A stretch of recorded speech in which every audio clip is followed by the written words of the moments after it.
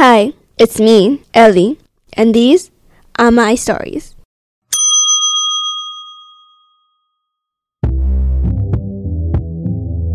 So, I know that you've definitely sat down alone one day for maybe a little too long, and all the memories of all the embarrassing things that you have done come flooding back at you like a tidal wave. And you ask yourself, what on earth was wrong with me at the time?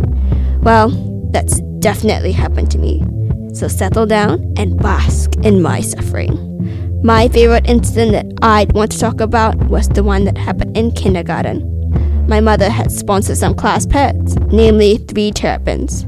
So I brought them to school, happy as a clam, and when I got into the classroom, I proudly showed them off. My teacher sat down and told us to help prepare the tank for the terrapins' new home. Which of course, what do you expect of kindergarteners? We ran around, made loads of noise, and barely helped. Sorry to whoever was in charge of us at the time. So, the time came when we had to address the elephant in the room. What were we going to name the terrapins? My teacher suggested that I name the terrapins, since my mother was the one who had sponsored them. So, I knew my time had come, and I missed my opportunity. What did I name the terrapins, you might ask? Terry, Fairy, and Barry. Fairy was definitely my favorite. I could have named them Zendaya, Taylor Swift, and Dixie D'Amelio. All of the names have nothing in common, but they are all so slay. Honestly, what a shame. Anyways, they all died eventually, though they did live to see us graduate out of kindergarten.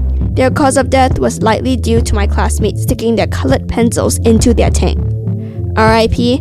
Terry, Barry, and Fairy. You're all with God now. You're one of the cool kids now. The point is, have your folks sponsor the class pets so that you can have the opportunity to name them. It's life-changing, and I would 10 out of 10 definitely recommend it. That's all the wisdom that I have for today. Teenagers these days. See you next week.